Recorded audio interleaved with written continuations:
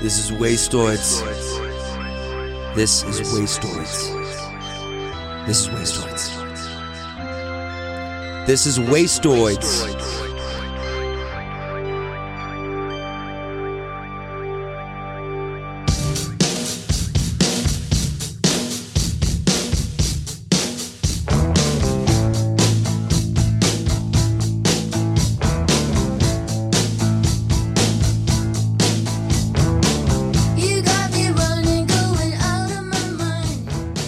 You are listening to WASTOIDS With, where we link up with artists to discuss what makes them tick. I'm Jason Woodbury, and for as long as I can remember, I have been obsessed with Electric Light Orchestra, or ELO. Formed by Jeff Lynne in 1970, the band can be a little bit hard to put in a box. Are they power pop, classic rock, prog, a little of each? I've also been a longtime fan of Juliana Hatfield. She came out of the Boston music scene of the 90s, where she played in groups like Blake Babies and the Lemonheads. Her voice is an absolute marvel, and it's been especially interesting to check out her recent records, which find her interpreting classic songs from artists like Olivia Newton-John, The Police, and now ELO, a band that she, like me, has been listening to on the radio since she was just a kid. Released on November 17th, Juliana Hatfield sings ELO, showcases songs like Showdown, Can't Get It Out of My Head, Secret Messages, and many more. Like her other cover efforts, Hatfield maintains a reverence for these songs, but makes them feel uniquely her own. It's all part of the strange magic that goes into creating a great cover. For this episode of WASTOIDS With, we caught up with Juliana. She says that hearing ELO as a young person inspired in her a mix of awe and, well, let's let her explain it. ELO was always there. They were, I was a child in the 1970s, and I was listening to WRKO, which was the AM hit radio station in Massachusetts, where I grew up. And so many ELO songs were just part of the soundtrack of my youth and my listening. I was obsessed with the radio.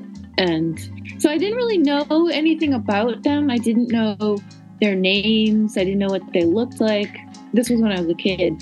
And I just knew that whenever an ELO song came on the radio, I felt I felt heightened emotions. I felt pleasure.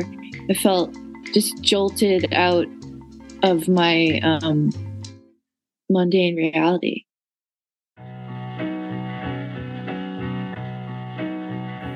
One of my favorite things about an artist taking on a classic song is hearing how the context of the lyrics changes as time goes on. Anachronistic lyrics can take on new and strange meanings. Consider the great ELO song, Telephone Line. Hearing it always makes me think of that Steve Buscemi scene in Billy Madison, of course, but its lyrics describe what used to be a really standard thing, just a standard everyday phone call. But the meaning does not live in the specifics of the technology. Rather, it's all about the emotionality. It's a song about loneliness, which hasn't gone anywhere, Hatfield says, despite our ability to constantly communicate.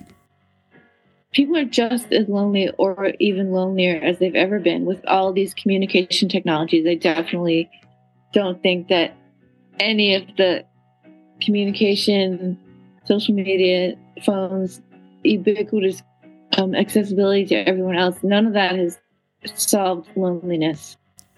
In her notes for the new album, Hatfield remarks that she has always felt that she's part alien, not fully belonging to or in this earth world. For her, music allows for a deeper kind of communication, one that might elude her in normal life. For me, it's a way out of loneliness, and when I feel I have difficulties. I have difficulties. I've had lifelong difficulties communicating with other people, person to person, or verbally, or really anyway. But music is a way, for me, it's a way to communicate things to other people, and to hear things. I hear things expressed to me by other musicians with that, and that helps me too. It helps me feel less alone when I hear other people singing about things. But none of that is to say that the lyrics of Telephone Line don't hold literal meaning for Juliana Hatfield. After all, unlike so many of us, she has decided to hang on to her landline. Why exactly? It's related to ELO because it's like a part of it's nostalgia for me. I don't want to give up that one thing, that I always had, something that I grew up with. And it's hard for me to let go of all the things that everyone has let go of except for me. It's just hard for me. And plus, I think it's maybe safe to have a landline in case everything else is destroyed. I might be the only person who can communicate at some point with the outside world.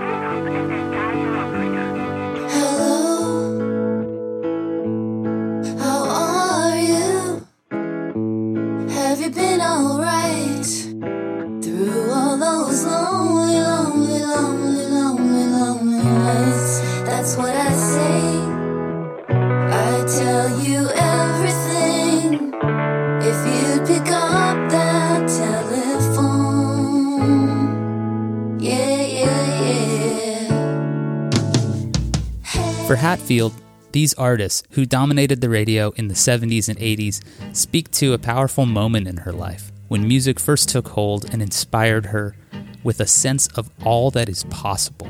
Well, I guess there's kind of a time period when I was really, initially really, really excited about music and getting obsessed with music and artists that I was drawn to. And I was just very drawn. I think I had more of an emotional connection to Olivia and Sting than I did to Jeff Lynne. Jeff Lynne always seemed like kind of an enigma to me. And I never really knew much about him, nor did I really need to know much about him. The music was enough for me. But with Sting and Olivia Newton-John, when I was younger, I was just like very much more, I felt more personally connected somehow. Like I had all of the Police bootlegs on cassette, every bootleg that existed, I had. But when I was recording the Police covers, I would have to say that one was maybe the easiest for me, whereas Olivia Newton-John and ELO were much more of a challenge. And I think it's just because something about singing, the way that Sting sings, it seems so it's so natural to me to sing those songs, and I felt like in a way he's more in my range or something. It was just like more singing the Police songs was more of a seamless, easier experience for me than the other two artists. But that deep sense of nostalgia doesn't preclude Hatfield from making her own choices when it comes to the material.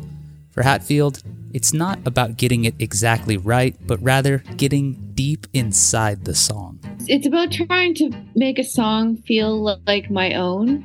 And that's just really something that I have to play through the songs until they start to feel very natural to me. And I my own feel and voice starts to just take over, and the song becomes mine, really. And it's a process of doing a lot of listening and choosing songs that I relate to thematically and that I also am drawn to musically, obviously, But sometimes the songs I'm most drawn to are the hits, like Don't Bring Me Down, but also some of the hits I'm not as drawn to. So I record just the things that I am responding to most, rather than just choosing do the most popular songs of any artist. It's more personal to me than that.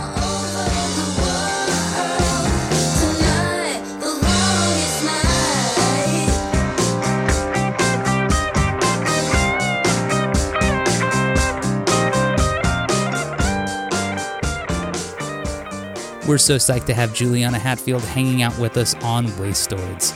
Juliana Hatfield Sings ELO is out now. You can get it wherever you listen to music, and of course, you can get it on CD, vinyl, and cassette, although I think the cassettes might be a little tough to come by now. They might be sold out.